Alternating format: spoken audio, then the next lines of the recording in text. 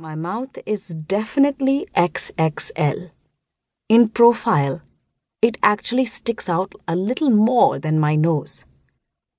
But less than my boobs, thank God. My mouth is also really wide. In fact, it's so wide that I look like one of those stupid, smiling Disneyland dolphins. You know, the bright-eyed, over-friendly ones who are always leaping out of the water, frantic for fish. And it gets worse when I smile. When I was little, my mother used to have nightmares that I smiled so wide that the two ends of the smile met at the back of my head and made the top half of my head fall off. How scary is that? Anyway, how did we get to the subject of my mouth? I spun Rumi's chair around till he faced me. "Don't try to change the subject," I charged him.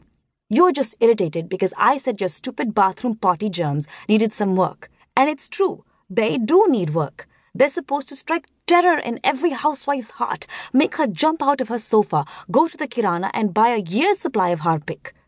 Right now they look about as scary as Alok Nath in Hum Aapke Hain Kaun. Which is why I told you to make them look slimy and evil, and instead of taking feedback in a constructive, mature way, you're retaliating by launching this completely arbitrary attack on all my favorite superheroes." Rumi leaned back in his chair and surveyed me critically.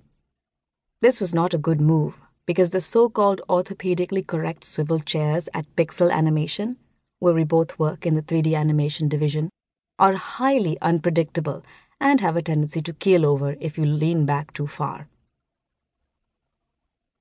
"Your problem, Ginny," he told me in this very superior way, crossing his turquoise corduroy-encased legs, "is that you have an entirely conventional mind.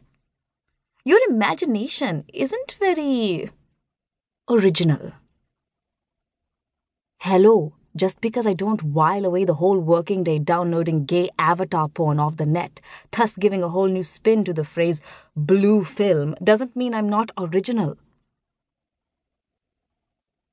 At least my name is original," I shot back, stung. This because Rumi's actually made up his own name, mixing the names of the 3 creative artists he admires the most: Neil Gaiman, the dude who wrote the Sandman comics, Bengali literature Rabindranath Tagore, and the mystic Sufi poet Rumi, which makes me positive that his real name is something totally mundane like Ravi Bhalla. "Unfortunately, so's your haircut," he murmured, rolling his eyes and twiddling his tweezed eyebrows. I touched my hair defensively, scowling. Everyone at work makes fun of my carefully casual, unruly mop of hair. Just because I pay large sums of money to get it styled every month by a dark dude with blonde streaks in a Bandra parlor called Percy's Cuts and Blowjobs.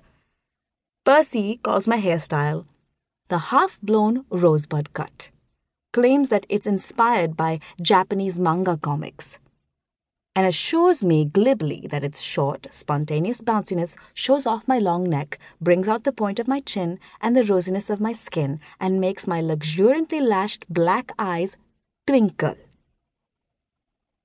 According to the Pixel Gang, however, it looks like he randomly attacks me with a set of gardening shears every month. "You concentrate on your kitanus," I advised Rumi coldly. "I'm ordering pizza. We should be all done by 3 a.m, max." I ordered the pizza, tucked my feet under my butt, and opened the Harpic Kitanu's file. I soon figured out what was wrong. He'd made the eyes too big. That's why they were looking cutesy. The trick is to give them tiny eyes, low idiot foreheads, huge snout-like noses, slavering downward sloping mouths, and weak chins. I know this because in the 2 short years that I've been working at Pixel Animation, the largest animation and special effects studio in Mumbai, I've animated dozens of germs and kitanus. I have even earned the somewhat dubious distinction of being the best damn animator of germs, kitch-kitch, mosquitoes, cockroaches, larvae, viruses, and bacteria in the city of